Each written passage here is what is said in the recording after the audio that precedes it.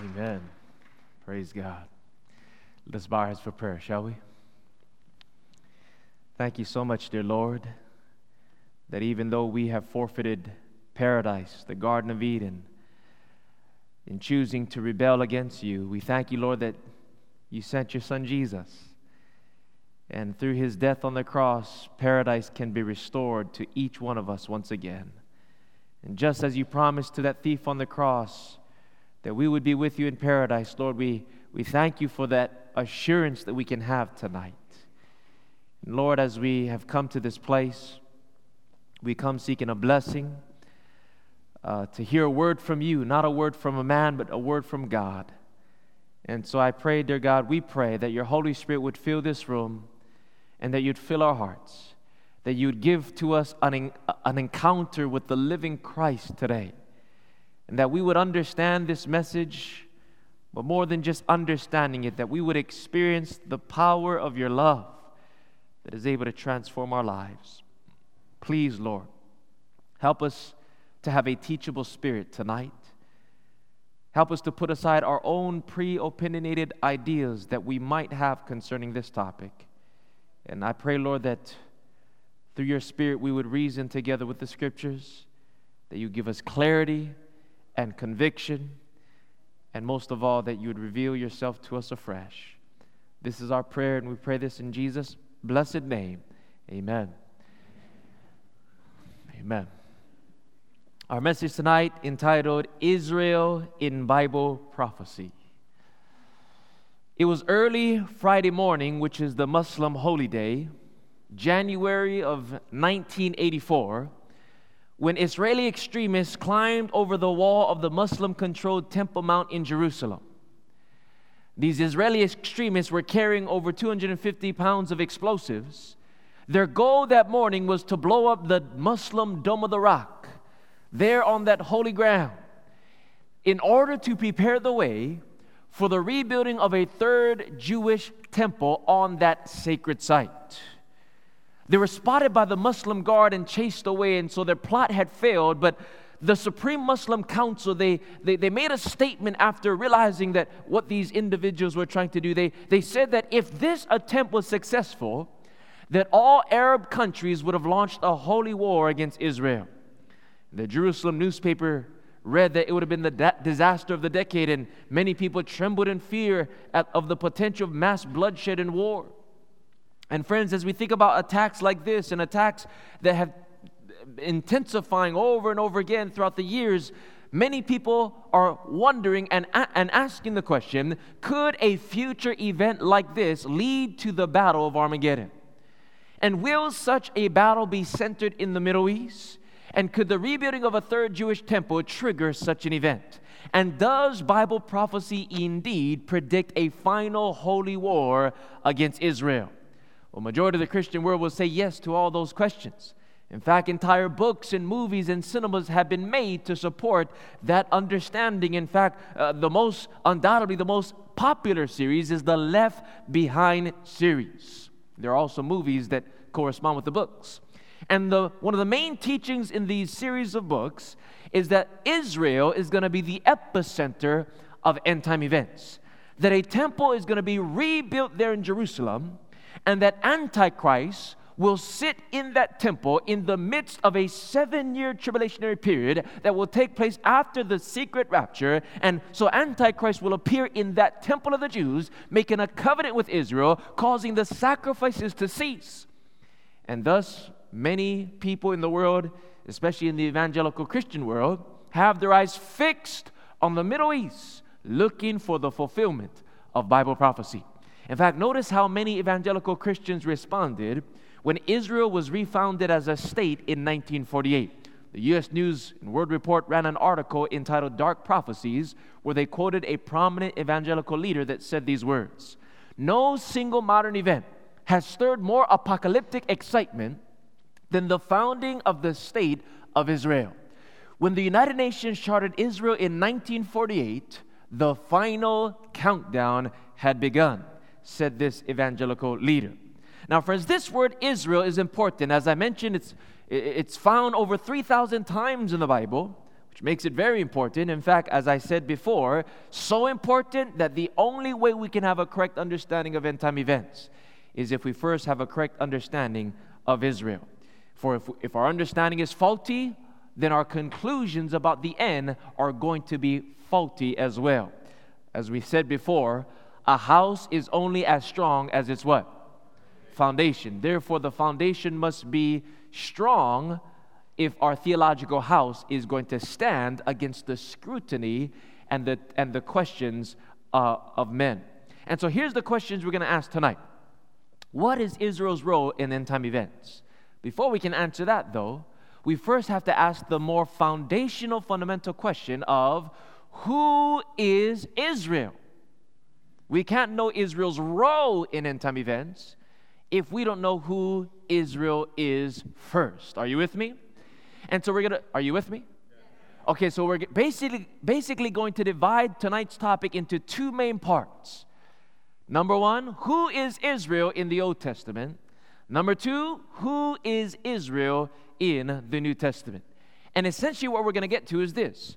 Is modern-day Israel still the Israel of God? Well, friends, let's begin by studying the origin of the word Israel in the Bible. It all began with a man whose name was Abraham.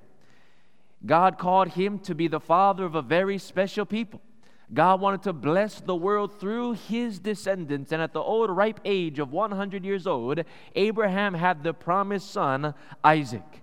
And then Isaac had two sons, Esau and Jacob. And of these two boys, God called Jacob to be the promised son and the progenitor of the coming seed, the Messiah. And it's Jacob, that man Jacob, whose name was changed to Israel, which is the very first time we find the word Israel mentioned in the Bible. It's found in Genesis 32. So if you take your Bible and open there with me, what we're doing tonight or right now is we want to study the organic, original way the word Israel is used in the Bible. It's found in Genesis 32. And as you're turning there, that's the first book in the Bible, the 32nd chapter, page 36, if you're using our seminar Bible. Let me give you the context as you're turning there. That man whose name was Jacob was the one God changed to the name Israel, the first time we find it mentioned in the Bible. Now, the word Jacob means deceiver or supplanter. Now, that is interesting because Jacob's name was a fit description of who Jacob was in character. You see, friends, names in the Bible have deep meaning, and many times a person's name was a reflection of that person's character or life. And Jacob was no exception to that. His life was a reflection of his name because if you remember the story, he was the one that deceived his father Isaac, and he stole the birthright blessing from his brother Esau. He was truly Jacob, a deceiver and a liar. And when that took place, the betrayed brother Esau was so angry that he vowed that he would seek vengeance on Jacob, that he would kill Jacob. And as a result of this threat on his life, Jacob had to flee as a fugitive. He went to another land where he remained for 20 years. And though he sinned much, on his way to Mesopotamia, in his uncle Laban's land, on his way there, he fell asleep in the wilderness and he had a dream. And in this dream, God gave him the assurance that even though he was a deceiver and a supplanter and a liar, and even though he tried to fulfill God's promise by his own works, that he was forgiven because God saw his heart, that he had a repentant heart. And so God forgave him and gave him the assurance that he would be the promised Messiah, the promised son, the progenitor of the coming Messiah, and he would receive the birthright blessing. And so Jacob remains for 20 years. After 20 years passes, finally God tells Jacob, it's now time to go back home to your father's land to receive the blessing I promised to you. And so Jacob at this time in his life is a very wealthy man. And so he goes back home with a bunch of riches, and he has a big family. He goes back home with his wives and his children, and on his way back home, he sends messengers before him with gifts to greet his brother Esau. Those messengers come back bearing a message of bad news. They basically say to Jacob, Jacob, your brother Esau is still bitter and angry over the wrong you've committed against him 20 years ago. He has not forgiven you. He is angry. And Jacob, he knows you're coming now. And he's coming right now with 400 men of war coming to seek vengeance upon you. And when Jacob heard that bad news, now his past is coming back to haunt him. How in the world could he defend himself against his brother Esau with these 400 men of war? Here he is, friends, with his wives and children, totally vulnerable. Esau was a skillful hunter, but Jacob was a mama's boy. And so fear fills his heart because he can't defend himself. He is helpless. How is he going to protect his family and his possessions? His past is coming back to haunt him. He's reaping the results of the sin that he had sown 20 years ago when he lived up to his name, Jacob, deceiver and a liar. And so Jacob is afraid. You can imagine. He's afraid for his life and the life of his family. So what does he do when he's afraid? He goes to God in prayer. Can you say amen? And he begins to pray. He separates himself from his family and he prays and he cries out to God. Not only is he afraid for his life, but friends, the thing that really troubled Jacob in this time is this. It seems like God's promise is not going to be fulfilled. Remember, God said, you're going to be the promised son. You're going to receive the birthright blessing. But as he goes back to claim the promise, it seems like it's not going to be fulfilled. His circumstances are going against the promise of God. And so Jacob is wrestling in his mind with the thought, did God really promise me? Am I really a forgiven man? Was it real, that vision I saw 20 years ago? Am I really forgiven? Is God's promise, is it real? He's engaged in a mental battle, friends. A what kind of battle? Over the wrong decision he made 20 years ago. He feels a deep sense of guilt and remorse and regret. His past is coming back to haunt him. And so he's praying and agonizing with God in prayer, wondering, was I really forgiven? Am I really going to receive the blessing of God? And as he's engaged in this mental battle, all of a sudden while praying, he is overtaken by someone physically. Thinking that it was a thief or maybe his brother Esau, he turns and he wrestles with this unknown being all night long. And now we pick up the story in Genesis 32 and verse 24.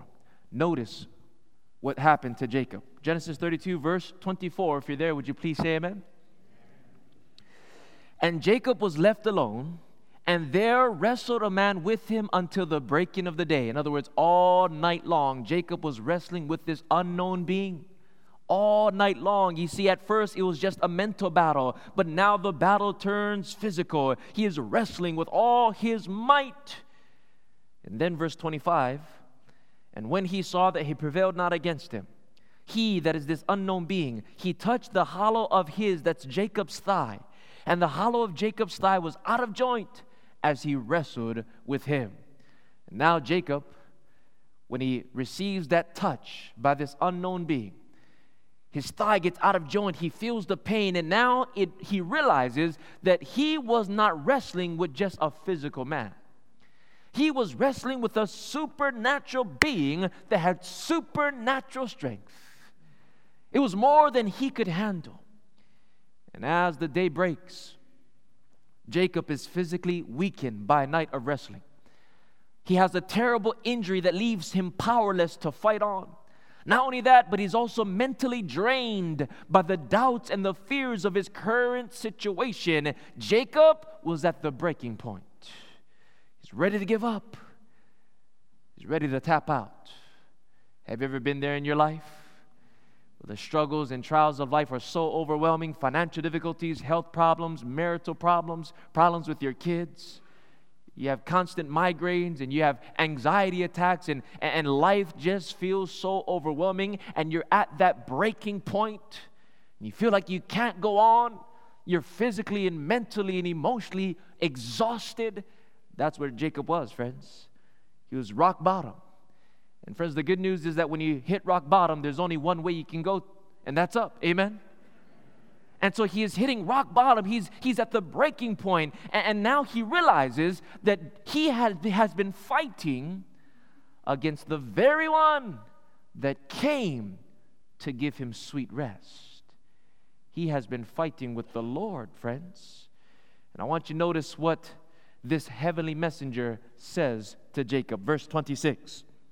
And he said, "Let me go, for the day breaks." Let me go, for the day breaks. The angel of the Lord commands Jacob, "Let me go." But Jacob realizes that if he lets go of this heavenly messenger, that all will be lost. How could he go to battle against Esau with his terrible injury? Jacob realizes that his only hope is to hang on to this heavenly messenger. And so in response, he says, "I will not let you go." And friends, we have to understand the significance of what Jacob is saying here. When he said, "I will not let you go," he was not boasting of physical strength, because he knew who he was dealing with. He knew that physically he could not overcome this supernatural being. When he said, "I'm not going to let you go," it wasn't so much physically, but rather by faith. He was saying, my faith is going to hang on. I'm not going to give up. I'm not going to let you go away without you giving me the blessed assurance that my sin was forgiven. Jacob says, "I will not let thee go except thou bless me." By faith, I'm going to hang on. I'm not going to miss this opportunity. You see, Jacob, in desperate faith, is pleading for the blessing that his circumstances are saying is not going to be realized. His faith is clinging to God in prayer, friends. He's not going to let go. He's not going to give up. And that's what you need to say to God when you feel like giving up. By faith, you say, "I'm not going to let you go." And it's more than a declaration. It's a plea to God for His blessing. It's a plea to God for strength to keep holding on, even though you feel like letting go. And friends, notice this type of faith God rewards. Because notice what it says in verse 27. And he said unto him, "What is thy name?" Now that's an interesting question.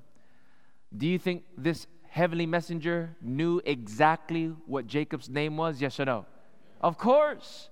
So why is he asking if he already knows the answer? It's not because he needs to be informed. But he's asking the question because this was the question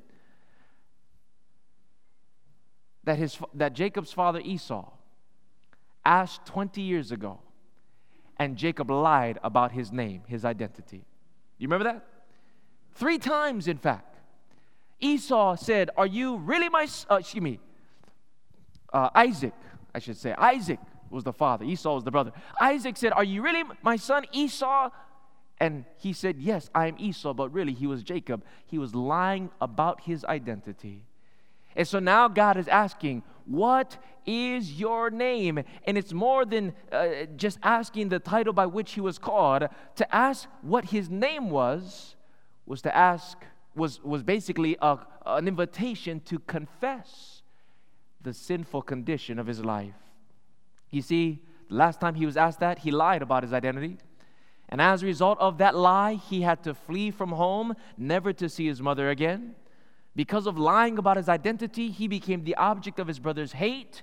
And for the last 20 years, Jacob had to have been thinking about that question and all the trouble that question caused him when he did not tell the truth concerning that question. Last time he was asked that, he lied. He lived up to his name as a deceiver, a supplanter. He was Jacob. What will he do now? Is he going to lie again? Is he going to lie to God too? Will he live up to his name yet again? You see, his future and the future of his family hangs upon how he's going to answer this question to God. Eternal destinies are about to be decided.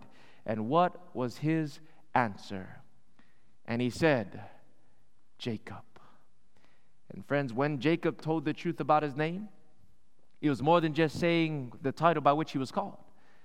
In saying, yes, I am Jacob, it was a confession of his sin as a deceiver, supplanter, and a liar. In other words, he was saying, I'm not worthy. Yes, I'm a liar. I am who my name is. And I'm not worthy. I don't deserve the blessing that I'm asking of you. Yes, my name is Jacob. He came clean about who he was. And the confession of his name was really a confession of his sin and the unworthiness of the blessing that he was asking for. And I want you to notice what God does when we, like Jacob, confess our sin to him.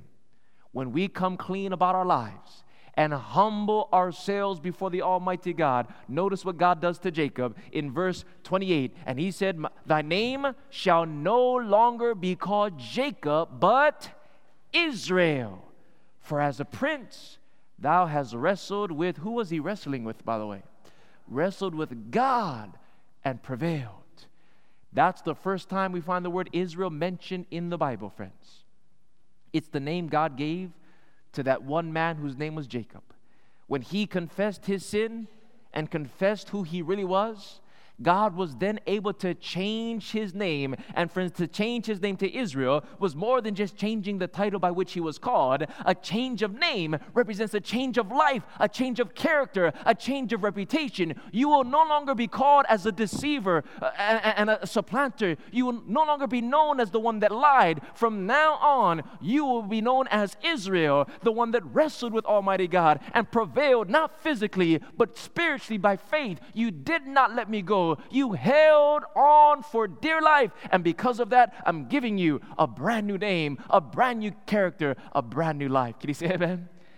That's what God does, friends. God can change your name too. Oh, let me tell you, God has changed my name. Back in high school when I was doing drugs, they used to call me a stony, a chronic, a pothead.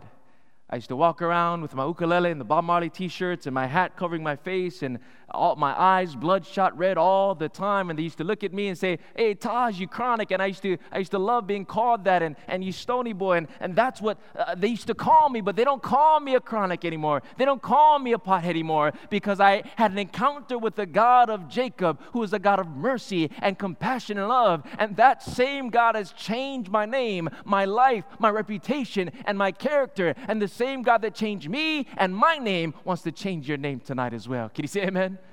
A brand new beginning, a brand new character, a brand new reputation. That's what it means, friends.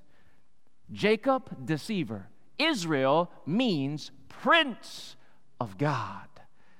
One that has wrestled with God and prevailed. And so we come to our first essential conclusion as to who is Israel in the Old Testament. And write this down, friends. Number one definition of Israel in the Old Testament. Israel first applies to one man that gained a spiritual victory.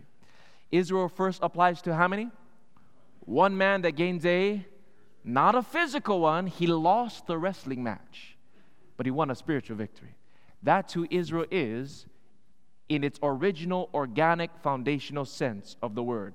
It applies not to a whole nation, just one man that gains not a physical, but a spiritual victory. And if that's clear, would you please say amen? Now listen carefully, friends. When you study the Bible, in order to understand a topic correctly, you have to use the law of first usage. The law of what? And what that means is this. Whenever a name or a topic is first used in the Bible, however it's used sets a precedent as to how that topic or name or subject is to be understood ever after in the Bible. It's the law of first usage. How it's first used sets a precedent, a foundation as to how you're to understand that in later parts of the Bible. Does that make sense? Yes or no? And so this is the foundation, friends. Who's Israel? It's one man that gains not a physical, but a spiritual victory that comes by hanging on in a time of crisis, hanging on by faith. And so as we continue, now that we have that foundation, we find that Jacob had 12 sons. They became the heads of the 12 tribes of the children of Israel. These are the descendants of Abraham. And so now the word Israel is broadened to include all the genealogical descendants of Abraham who gained that spiritual victory in their father Jacob. And so the word Israel is now a family name or a corporate term. At first, it was just a name of one individual. But now that individual has children, and that name is applied to that individual's children. It's a family name, a corporate term. Now, amongst the sons of Jacob, his youngest and favorite was the one whose name was Joseph. Joseph was a young man of integrity and faith in God, and as a result of the purity of his life, he excited the jealousy and the envy of his brothers. And what happened, the story tells us, is that they threw him into a pit and they sold him as a slave into Egypt. Joseph was sold into Egypt. But while in Egypt, because of his faithfulness to God in every single circumstance, God blessed Joseph and exalted him to a place right next to the Pharaoh, a place where he was able to save the people of God, Israel, from the famine that hit the lands. You see, what happened was this. Joseph began to have dreams. He began to have what? And because of those dreams, it led him to the place in Egypt. He was exalted, and as a result, he was able to save the nation of Israel, or the family of Israel, from the wrath of the famine that hit all the lands. Keep that in mind. We're going to come back to that. And so what happened was this. The nation of Israel is now, or the family of Israel is brought into Egypt, where they are protected for a period of time. But then when Joseph died, then later on there rose up a Pharaoh that knew not Joseph. And as a result, the Israelites became slaves in Egyptian captivity. And after generation of slavery, God sent a deliverer to call his people Israel to come out of Egypt. What was that deliverer's name? Moses. Moses approached the Pharaoh, and I want you to notice what he said in Exodus 4, 22 and 23. Write it down. Moses says to Pharaoh, speaking for God, Israel is my what? Son, even my what? Firstborn. Let my son go. So here we find God uses the name Israel. Now he applies it to the whole nation. Israel is my son, my firstborn son. Let my son go. To make a long story short, Pharaoh eventually capitulated after 10 plagues. And as a result, the firstborn son, Israel, was able to exit Egypt by the leadership of Moses. And Moses led them through the Red Sea. After they went through the Red Sea, they then spent the next 40 years wandering in the wilderness. And in that wilderness, they were severely tried. Their faith was severely tried in the wilderness for 40 years. And as they're in the wilderness, God then comes and makes a special covenant with the nation of Israel. But notice, friends, the covenant was not unconditional. It was a conditional covenant, a conditional agreement. Here is what it says. In Exodus 19, verse 5 and 6, please write it down. Now, therefore, God says, what is this word right here? What does the word if imply? That there's a condition. So God is saying, now, therefore, if you will do what? Obey my voice, indeed, and keep my covenant, then shall you be a peculiar treasure unto me above all people, for all the earth is mine. And you shall be unto me a kingdom of priests and a what? A holy nation. So God makes a special covenant with the nation of Israel that just came out of Egypt. He said, if you will listen to me, obey my voice, keep my covenant, you will be a kingdom of priests, a holy nation, a peculiar people, if you listen to me. It was conditional in nature. In fact, notice in Deuteronomy 28, verse 1 and 2, it says, and it shall come to pass, what's the word?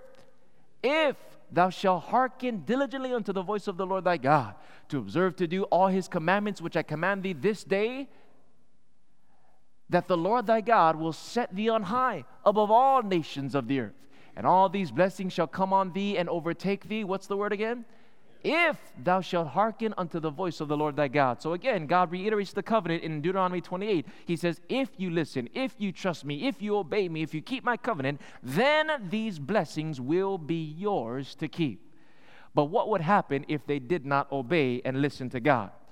Then God would give them into the hands of their enemies. It says in verse 15 and verse 25 of the same chapter and book, but it shall come to pass, if thou wilt not hearken unto the voice of the Lord thy God, to observe to do all his commandments, the Lord shall cause thee to be smitten before thine enemies. Essentially, the covenant went like this: obey and you will live, disobey and you will die.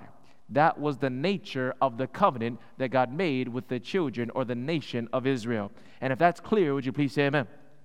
Now, the next question: did Israel remain faithful to the covenant? Did they live up to God's desire and purpose for them?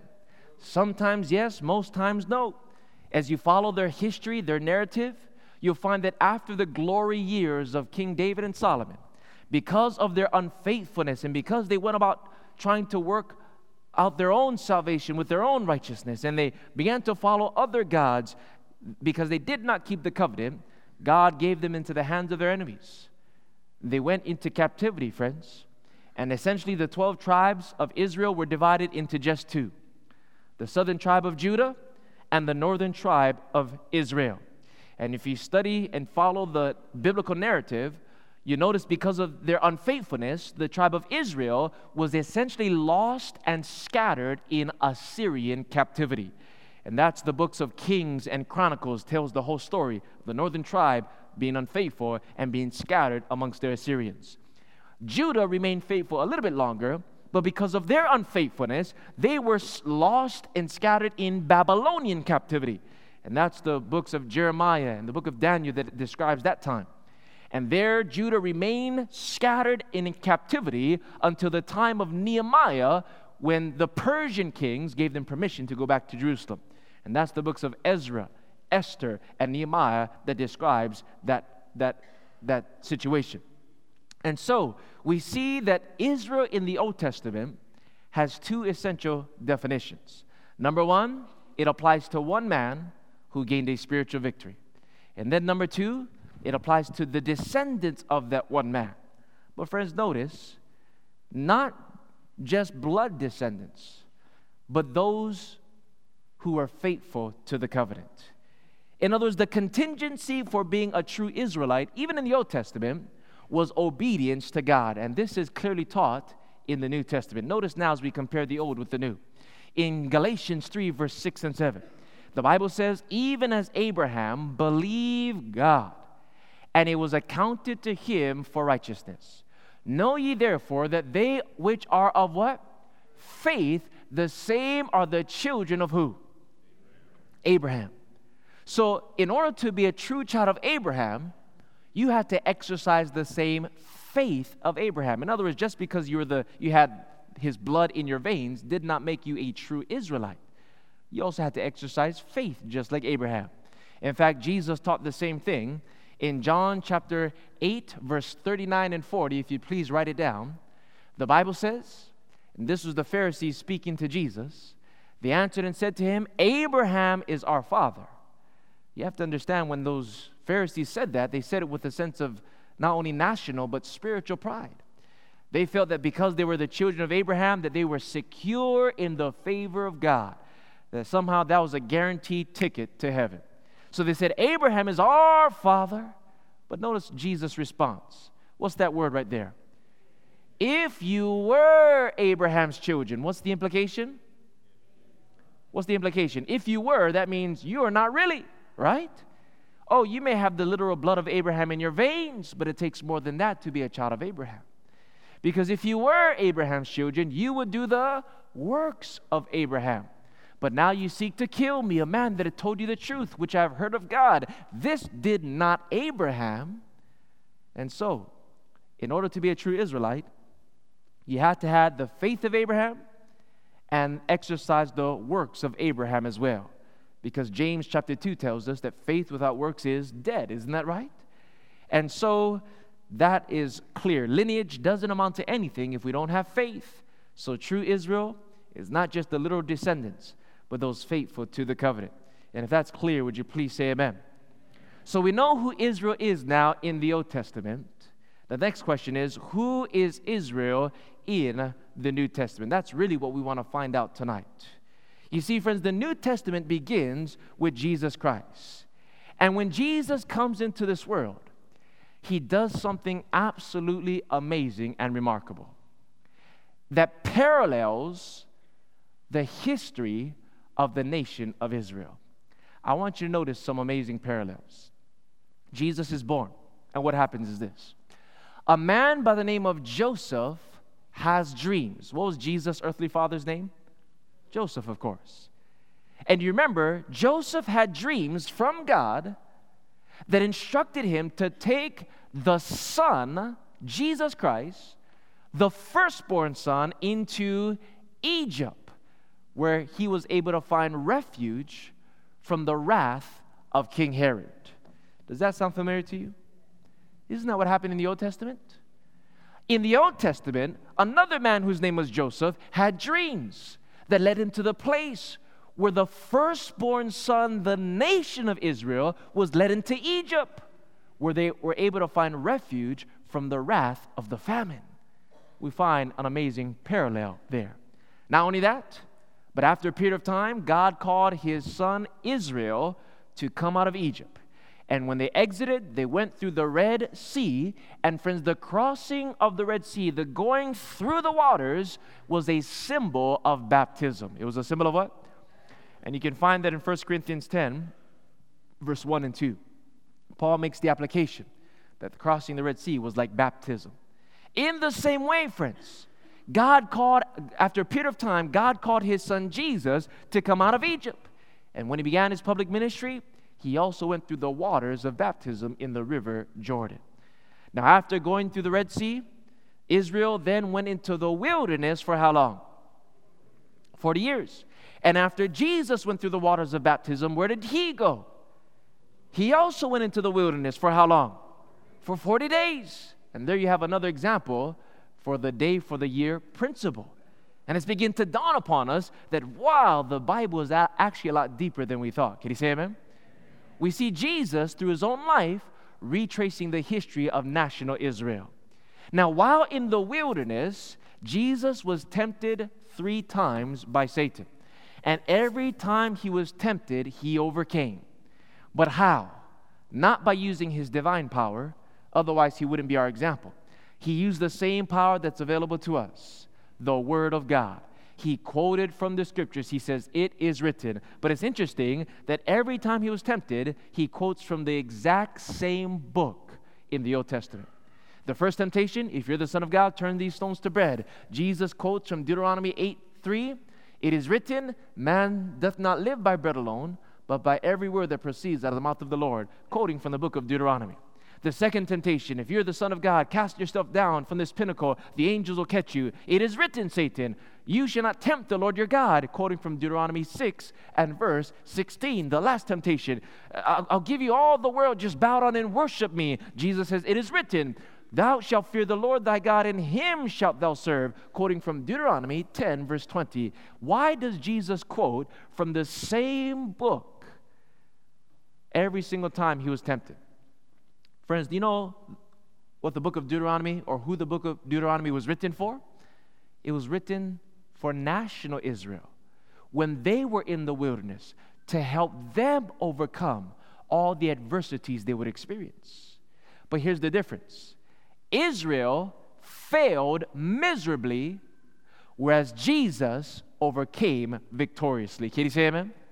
And so we find some amazing parallels between national Israel and the life of Christ. Here they are in case you missed them. Number 1, a man named Joseph has dreams, and Israel and Jesus is led into Egypt for safety.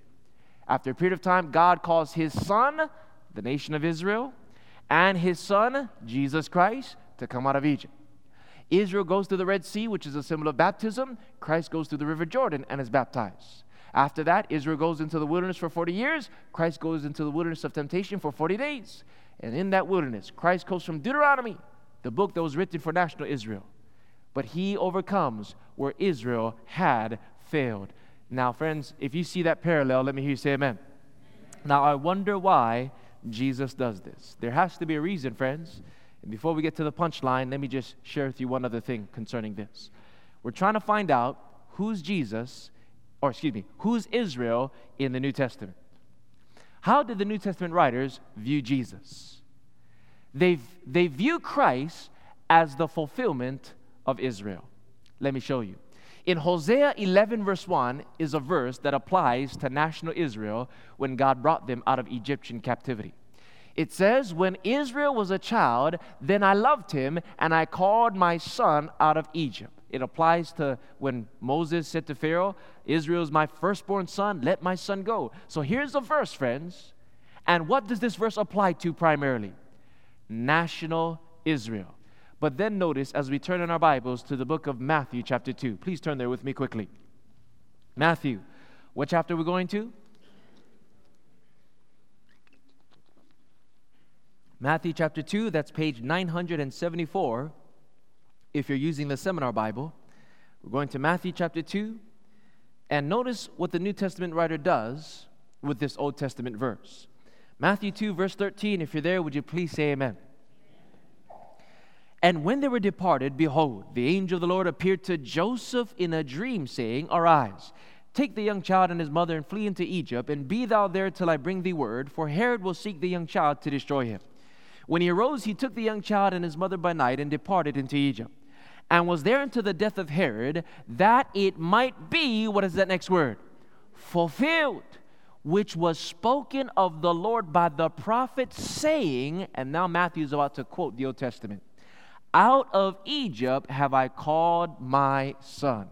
Where did Matthew just quote from? He just quoted from the verse we read in Hosea 11 verse 1. And what does this verse, who does this verse apply to? First, it applies to national Israel. But who does Matthew apply it to? Applies it to Jesus. Why? Because Jesus is the fulfillment of Israel. We're trying to find out who Israel is in the New Testament. And by the way, this is one of many examples I can show you tonight. Over and over again, you'll find the gospel writers saying that it might be fulfilled. Then they quote an Old Testament verse that applies to national Israel, but they apply it to Jesus. Why does the New Testament writers take the Old Testament verses and apply it to Jesus Christ? Well, friends, the reason is this. Who's Israel in the New Testament? It is none other than Jesus Christ. Can you say amen? Christ is the New Testament Israel. Just like in the Old Testament, Israel first applied to how many men? One man that gained the what kind of victory? Spiritual victory. So too in the New Testament, Israel first applies to one man that also gains a spiritual victory. Who is Israel in the New Testament? It is none other than our Lord and Savior, Jesus Christ. Why? Because He is the true overcomer. He is the Prince of God, the Prince of Peace, the child of the King. He is Israel, the one that was tempted in all points just like we are, yet without sin. He is the true overcomer. And friends, when you look at Christ, He did not win a physical victory. He was nailed physically to the cross. But through that death, He won a spiritual victory for each and every one of us. Israel in the New Testament is Jesus Christ. And if that's clear, would you please say amen? Oh, but it gets even clearer. Notice a few more scriptures on this. Isaiah 41 verse 8 says, But thou, Israel, art my servant, Jacob whom I have chosen, the seed of Abraham, my friend. Israel's called the seed of Abraham. But who's the true seed of Abraham? Galatians 3:16, Now to Abraham and his seed were the promises made. And he saith not unto seeds as of many, but as of one. And to thy seed, which is who? So who's the true seed of Abraham? It's Jesus Christ, friends. Why? Because He was the one that exercised the same faith and the same works of Abraham. Israel in the New Testament is none other than our Lord and Savior Jesus Christ, the one that gained a spiritual victory. He is the Israel of God. Now, as I mentioned before, in the Old Testament, Israel first applies to one man that gains a spiritual victory. Then it applies to the descendants of that one man that also gain a spiritual victory.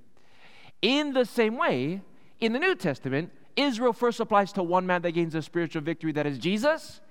And then it applies to the descendants of that same man that also gain a spiritual victory in Jesus.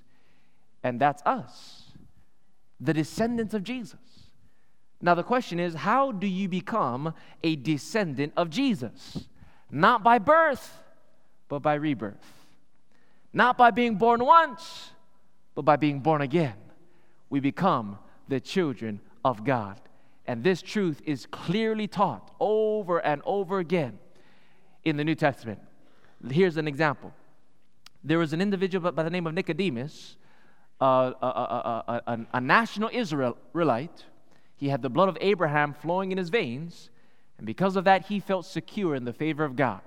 He sought a private interview with Jesus one night. Jesus looked at this self-righteous Pharisee, and he said to him what he really needed in order to be saved. In John 3:3, most assuredly I say to you, unless one is born what?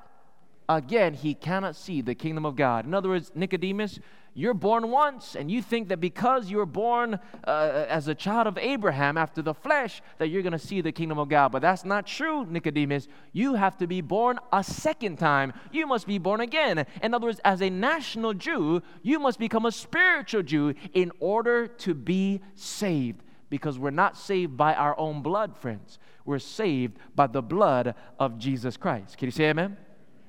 If you want to enter into the kingdom, if you want to receive the promises, it requires rebirth. You must be born again, and that's referring to spiritually. In fact, notice another one. In Galatians, here's probably the most clearest verse on this. Don't miss this verse, friends. Write it down. Galatians 3:26 through 29, the Bible says, for you are all the children of God, how? By faith in Christ Jesus. For as many of you as have been baptized into Christ have put on Christ. Baptism is a symbol of being born again. And then it says, notice what happens. There is neither Jew nor Greek. In other words, when you are born again in Christ, there's no such thing as Jew or Greek. Neither slave nor free, neither male nor female, for you are all one in Christ Jesus. And if you are Christ's, then you are what? Abraham's seed and heirs according to another word for promise is covenant, friends. Who is Israel in the New Testament? It's Jesus and those who have faith in Jesus. Doesn't matter what nationality you are, red or yellow, black and white, all are precious in His sight. Jesus loves the little children of the world, amen? You see, whether we're Jew or Greek, when we believe in Christ, we become spiritual Israel. And so what happens when you go to the New Testament, the Christian church are the heirs of the covenant. There's a clear transition from a literal nation now to a spiritual nation. How do we know? Because notice what it says in 1 Peter 2, verse 9.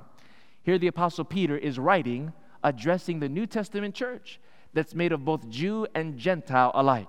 And he says, you are a chosen generation, a royal what? Priesthood, a holy nation, a peculiar people. So who is God's holy nation in the New Testament? It's not a literal nation in the Middle East, friends. It's the New Testament church.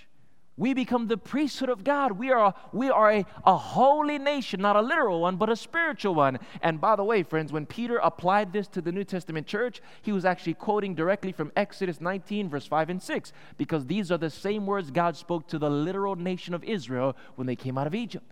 Now those same words, that covenant, is applied to the New Testament church, those who belong to Christ. And if that's clear, would you please say amen? So friends, what we see here is amazing. It's very different from what most people believe about Israel in the Christian world today. We find that in the Bible, there are actually two Israels. There's number one, national Israel after the flesh. Those are the genealogical descendants of Abraham that are there in the Middle East, in Jerusalem, Palestine, and scattered throughout the whole world. But then you have spiritual Israel, the Israel of God after the Spirit, made up of a group of people from every race, including Jews who believe in Christ. And friends, I'm so thankful because of Jesus. It's not about race, it's about grace. Can you say amen? Now, some people might ask and wonder, well, didn't God say that all Israel will be saved? Yes. But which Israel is that verse referring to? Is it referring to a literal nation? No, friends, it's referring to the people of God, the spiritual nation. God will save all those who accept Him by faith. Does that include literal Jews? Of course, but the question is how? How are they going to be saved? The same way you and I are saved, the same way an American and an African and an Asian is saved. There's no two ways of salvation, friends. Everyone who's going to be saved are going to be saved by the grace of God, through faith in the grace of God.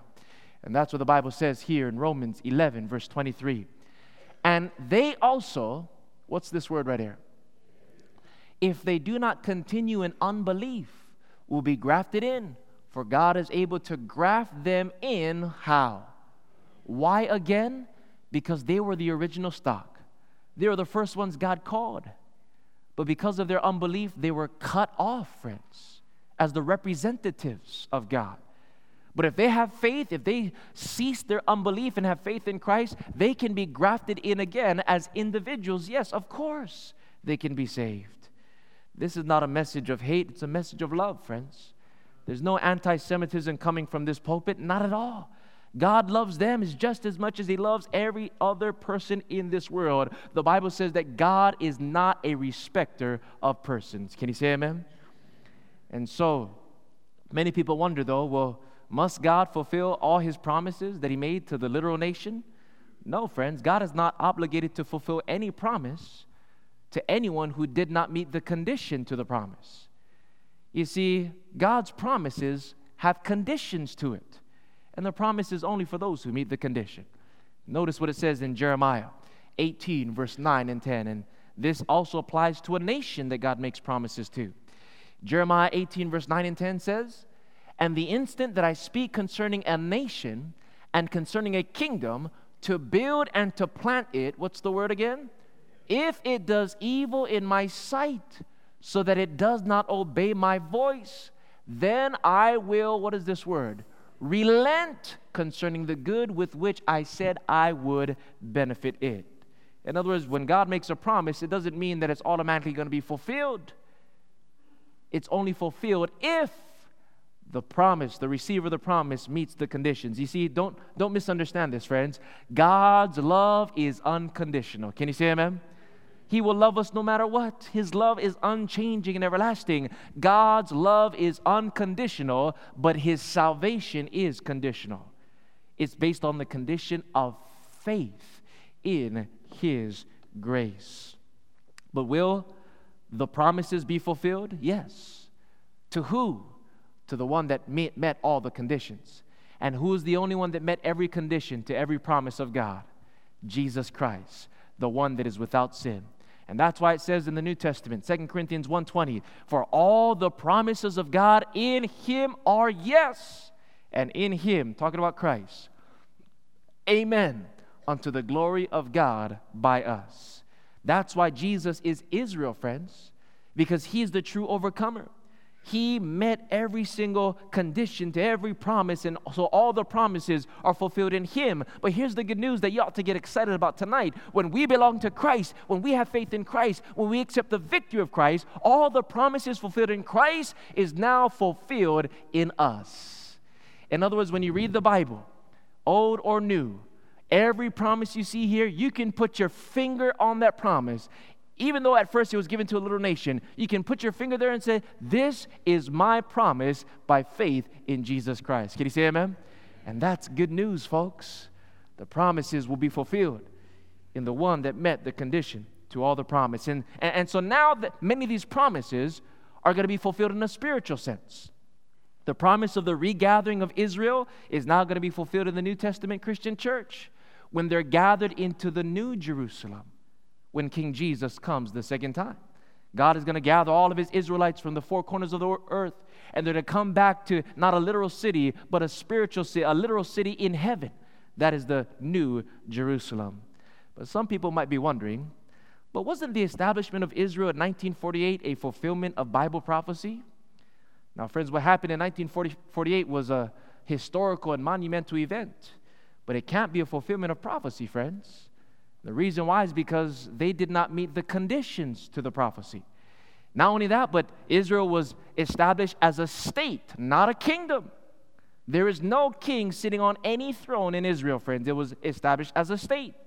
And I want to submit to you tonight that in these last days, Satan is using all the attention people are putting on modern Israel in the Middle East. He's using this as a distraction, as a decoy. Do you know what a decoy is? Something that diverts your attention from where you really ought to be looking. And all the attention that the evangelical Christian world is centering in the Middle East, Satan is using as a decoy, friends, to turn our eyes away from the real issues of prophecy. And many people, instead of looking heavenward, are looking earthward, looking in the wrong direction. But Jesus said, lift up your eyes, your redemption draws nigh.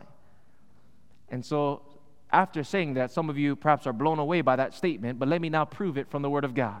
Many people ask, well, I thought that there was going to be a rebuilt temple in Jerusalem. Isn't the temple going to be rebuilt? That's the popular teaching propagated by the Left Behind series and famous evangelical scholars. But just because a scholar says it doesn't mean it's true, friends. We have to find out what does the Bible say.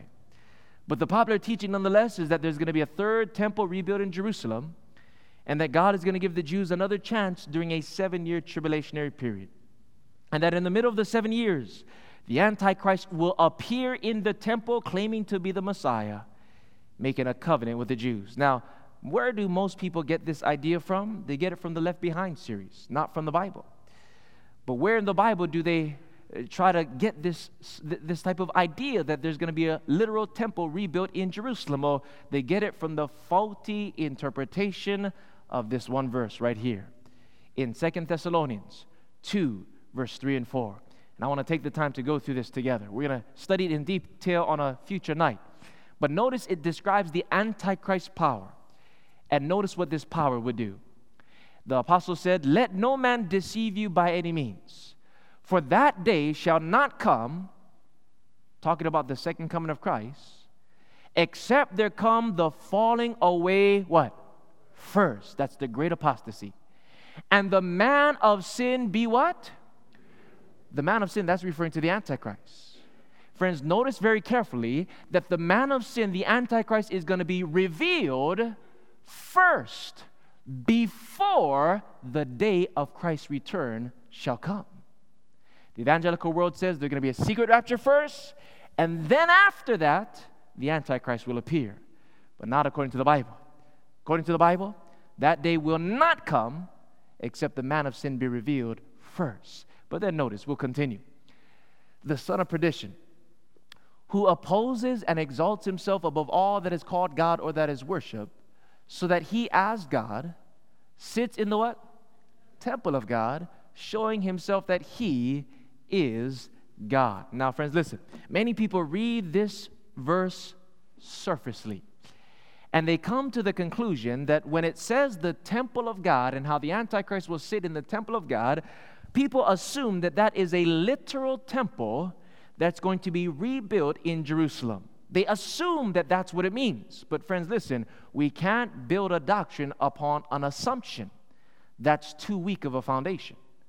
We have to ask the question, what is the temple of God according to the understanding of the author, the Apostle Paul?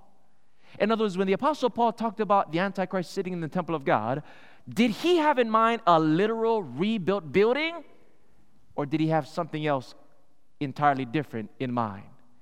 We can't just read it and assume. We have to search a little bit deeper and find out what is the temple of God according to New Testament theology. And so let me share it with you right now. What was Paul's understanding of the temple of God? Listen carefully.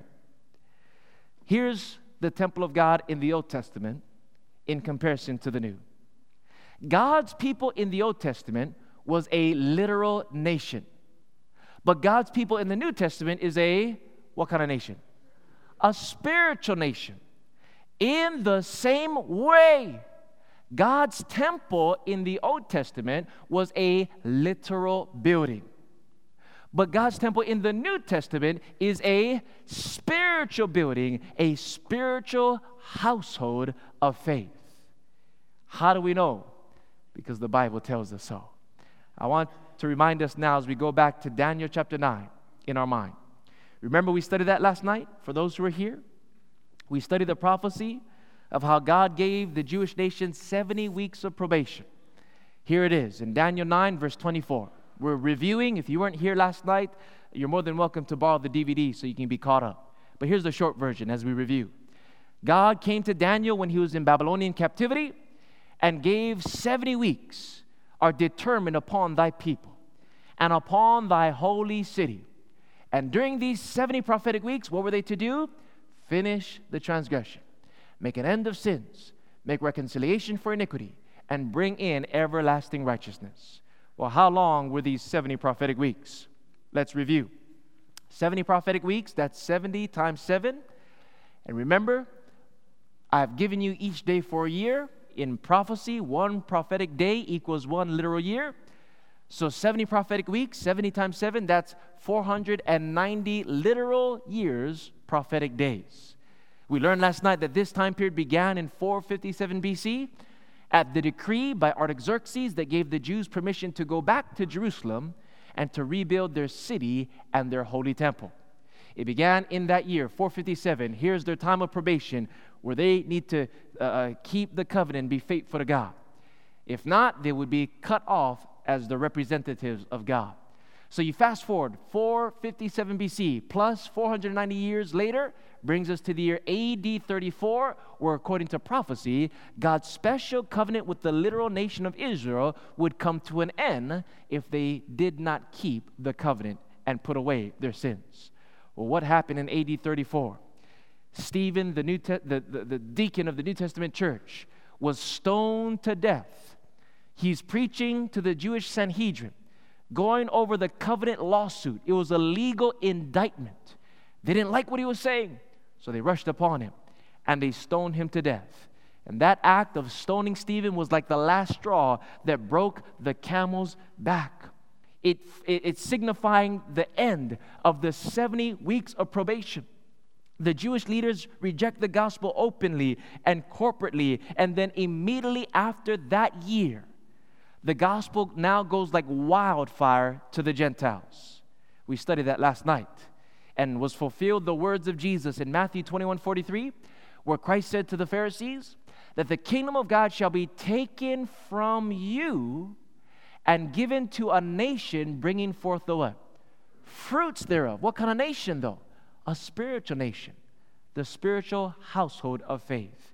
And so the kingdom of God, the covenant, the right to represent God was now taken from the literal nation of Israel and given to the New Testament church. What happened, friends, was very, very dramatic. No longer were the Israelites to be the showcase of God's grace. Now the New Testament church would fill that role. Listen, friends, this is not replacement theology. This is biblical theology. The Bible tells us that when Christ came to his chosen nation, he came to his own, and his own received him not. Why? Because they didn't want freedom from sin. They wanted freedom from Rome. They didn't want heavenly graces. They wanted earthly glory. And he was not the Messiah that they were looking for. And so finally, after 3.5 years of loving labor, in the midst of that 70th week, Christ submitted himself to the cross. And instead of crowning him as a king, they crowned him as a criminal. Instead of placing him on a throne, they nailed him to a cross. But just days before Jesus was crucified, in words of intense agony, Jesus wept over the chosen nation, the Jewish nation. And I want you to notice the prophetic significance of his words. Write it down. In Matthew 23, verse 37 through 38. Jesus says, just days before he goes to the cross, just days before he is crucified by his own people, he says, "O Jerusalem, Jerusalem, thou that killest the prophets, and stonest them which are sent unto thee, how often would I have gathered thy children together, even as a hen gathers her chickens under her wings, and you would not." Friends, when Jesus said those words, he was weeping. He was crying. He wanted to fulfill the promise that He made to their fathers in gathering them from all corners of the earth, gathering them back to Jerusalem to be the light of the world. He wanted to fulfill the promises, and He would have done it, but He said, "You would not." They did not fulfill the condition. Therefore, God could not fulfill the promise. And so what happened is this. The very next words Jesus says, "Behold, your house is left unto you" what? Desolate. You see, friends, at first, the temple in Jerusalem was God's house. Jesus, when He began His ministry, He cleansed the temple. He said, "My house shall be called a house of prayer. This is my Father's house." But the Jews were so caught up in their temple that they totally missed He in whom the temple was supposed to teach them about. They chose their ceremonies over their Savior, and esteeming the temple in Jerusalem more than the Savior that it pointed to, that place of worship ended up becoming an idol for them. It was idolatry. Therefore, Jesus disassociates Himself from the temple, and He says, "It's no longer my house, it's your house. Your house is left to you desolate." Christ disowns this literal building. At first He said, "It's my house." That's the verse that I just mentioned, Mark 11:17, in case you needed it. But when they rejected Him, it's no longer the temple of God. Ever after that, that literal building would be known as the desolate temple of the Jews. And friends, it's interesting. Immediately after Jesus says, "Your house," you go to Matthew chapter 24, and the Bible says that Jesus departs from the temple. And then He begins to prophesy about the coming destruction of Jerusalem and the temple. Matthew 24:1. Jesus went out and departed from the temple, never again to return. Ichabod, the glory of God is gone. And then in verse 2, He says, "Not one stone shall be left upon another that shall not be thrown down." And those words were literally fulfilled 40 years later when Titus and the Roman armies came and destroyed Jerusalem and the temple. They committed an abomination that brought about desolation to that temple. And that's serious, friends. But these scriptures make it clear that according to New Testament theology, when Paul said the Antichrist will sit in the temple of God, he wasn't referring to a literal building. Well, then what was he referring to? Let's allow him to tell us. Ephesians 2, verse 19 through 22, we're almost finished tonight. The Bible says, "Now you are no more strangers and foreigners, but fellow citizens with the saints and with the household of God." You see, Paul is talking to the Gentile believers, those who were at first strangers and foreigners, but now they're fellow citizens. And it says, "And are built upon the foundation of the apostles and prophets, Jesus Christ Himself being the chief cornerstone, in whom all the building fitly framed together grows unto an" what? "Holy temple in the Lord, in whom you are also built, are built together for the habitation of God through the Spirit." Friends, according to Paul, what did he understand the temple of God to be? The New Testament church, the Gentile as well as the Jewish believers, those who had faith in Christ. Not a literal building, but the church, friends, the people of God. In fact, notice one more on this. 1 Corinthians 3, 16 and 17. Paul says, "Know ye not that you are the temple of God, and that the Spirit of God dwells in you? For the temple of God is holy, which temple you are." And so, what is the temple of God? It's the church, not a building, the church. And if that's clear, would you please say amen? So we see clearly tonight, friends, that the cross of Christ brought about a clear transition from the Old Testament to the New Testament. A transition from literal to spiritual. Literal and local to spiritual and worldwide. And here's what it looks like, friends. Here's what the cross does. It brings about a horizontal transition and a vertical transition. Here's what it looks like. Literal Israel becomes spiritual Israel in the New Testament. Old Testament, the earthly temple becomes It now transitions to a heavenly temple where Jesus ever lives to make intercession for us, and where we as the church on earth sit with Christ in heavenly places. You see, friends, those who are still looking at the Middle East for the rebuilding of a literal temple so that the literal Jews can worship again, guess what testament they're under, friends? They're under the old. But friends, the cross can help us transition from the old to the new. Amen? You see, it was the literal mindedness of the Jews that caused them to reject the Messiah. And unfortunately, many evangelical Christians, because of their literal mindedness when they read the scriptures, are missing the spiritual nature and significance of the promises and the prophecies. And friends, listen carefully. Here's the interesting thing. Even if a third temple is rebuilt, it wouldn't be a fulfillment of prophecy. Why not? Here's the reason. Tell me, friends, who did the temple services, who were they supposed to point us and teach us about? Christ, right? Everything that happened in the sanctuary, the lamb that was slain and the priest that interceded, it was to teach us about Christ. And so when Christ comes into the world, there's no longer a need for that literal temple anymore. Why? Because the shadow has met the substance. The type has met the antitype. And that's the reason why when Jesus came and died, the veil of the temple was torn from top to bottom. It is finished, because it's met its fulfillment in Christ. But here's the thing. If you rebuild that temple again after Christ has already come, that would be a denial of Christ, would it not?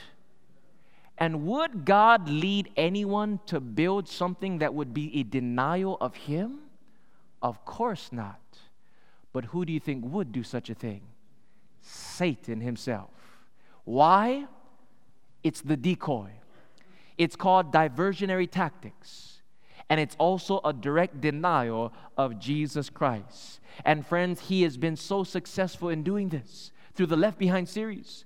This is one of his greatest deceptions in the Christian world, because many sincere, wonderful people are expecting a atheistic antichrist to come in a literal temple built in Jerusalem, when all the while the true antichrist has already crept within the Christian churches of the world today. Not all, but many, bringing his false doctrines and deceptions right under the noses of people who are looking at the Middle East when they should be looking in a very different direction. And friends, how do we respond to that tonight? That's a bombshell for many people. But when you think about it, it makes sense. You can't just use one or two verses in the Bible and make up a doctrine. You have to see what you have to get all the corroborating verses and see the consistency of the scriptures as a whole to know what truth is. So what about the Left Behind series? It's interesting reading, but it's dangerous theology, friends. Many people who read them, those who wrote them, are sincere people. We're not standing in judgment upon anyone's personal relationship with God. I believe that those who wrote these books and those who read these books are sincere and they have good intentions, and God can use it to help people think about spiritual things. But I want you to consider that if you're to buy these books on Amazon.com, guess what category these books are in? Fiction. What does the word fiction mean? Not true. That ought to raise a red flag in your mind, wouldn't you say? Here's the point, friends. In order for us to know what truth is, we need to go to the source. The Bible and the Bible alone. It doesn't matter what a man says. It doesn't matter what I say, or what a church teaches, or what theologians and scholars are saying. We go straight to the source, and the Bible is where we find the truth. Remember this, friends. What is popular is not always right, and what is right is not always popular. And so as we close tonight, what have we discovered? Let me review everything we said in 4 points. What have we learned tonight from the scriptures? Number one, we've learned that probation closed upon national Israel in the year AD 34. That was the ending of the 70-week prophecy. No longer are they the showcase of grace. They still can be saved as individuals if they have faith, but they're no longer the visible representatives of God on earth, now the New Testament churches. Number two, we have learned that Israel in the New Testament is who? Jesus, and then the followers of Jesus. We've also learned, number three, that the temple of God in the New Testament is not a literal building, but is simply the Christian church. And number four, we've learned that God is calling all of us to be Israelites. All of us to be Israelites. How? By faith and by being born again. Spiritual Israel is the only Israel that has end-time significance. And while this may not sell many books, it will save many souls from confusion and deception. And I want you to notice how end-time Israel is described. Revelation 14, verse 12, referring to the 144,000, which are spiritual Israelites. We're going to deal with that in detail on a later night. But notice the characteristics of God's end-time saints. Revelation 14:12 says, "Here is the patience of the saints." Let's read it together. "Here are they that keep the commandments of God and the faith of Jesus." God's end-time saints, they not only have faith, they not only have works, but they have a faith that works because they love Jesus. And when King Jesus returns in the New Jerusalem, all of his saints, his Israelites, from the four corners of the earth are going to be gathered together into the New Jerusalem, where King Jesus will sit upon the throne. And when those saints go marching in, I want to be a part of that number, don't you?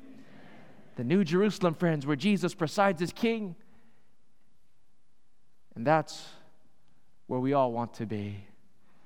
How shall we respond tonight? In history, many people have responded in hate to a literal nation and have blamed the Jews for crucifying the Messiah. Many people have pointed their fingers, and persecution and anti-Semitism has arose, and it's satanic, friends, because God loves them just as much as he loves every single one of us. Because when you think about it, who was the one that crucified Jesus? Which race put him on the cross? Only one race did it, friends. The human race. All of us.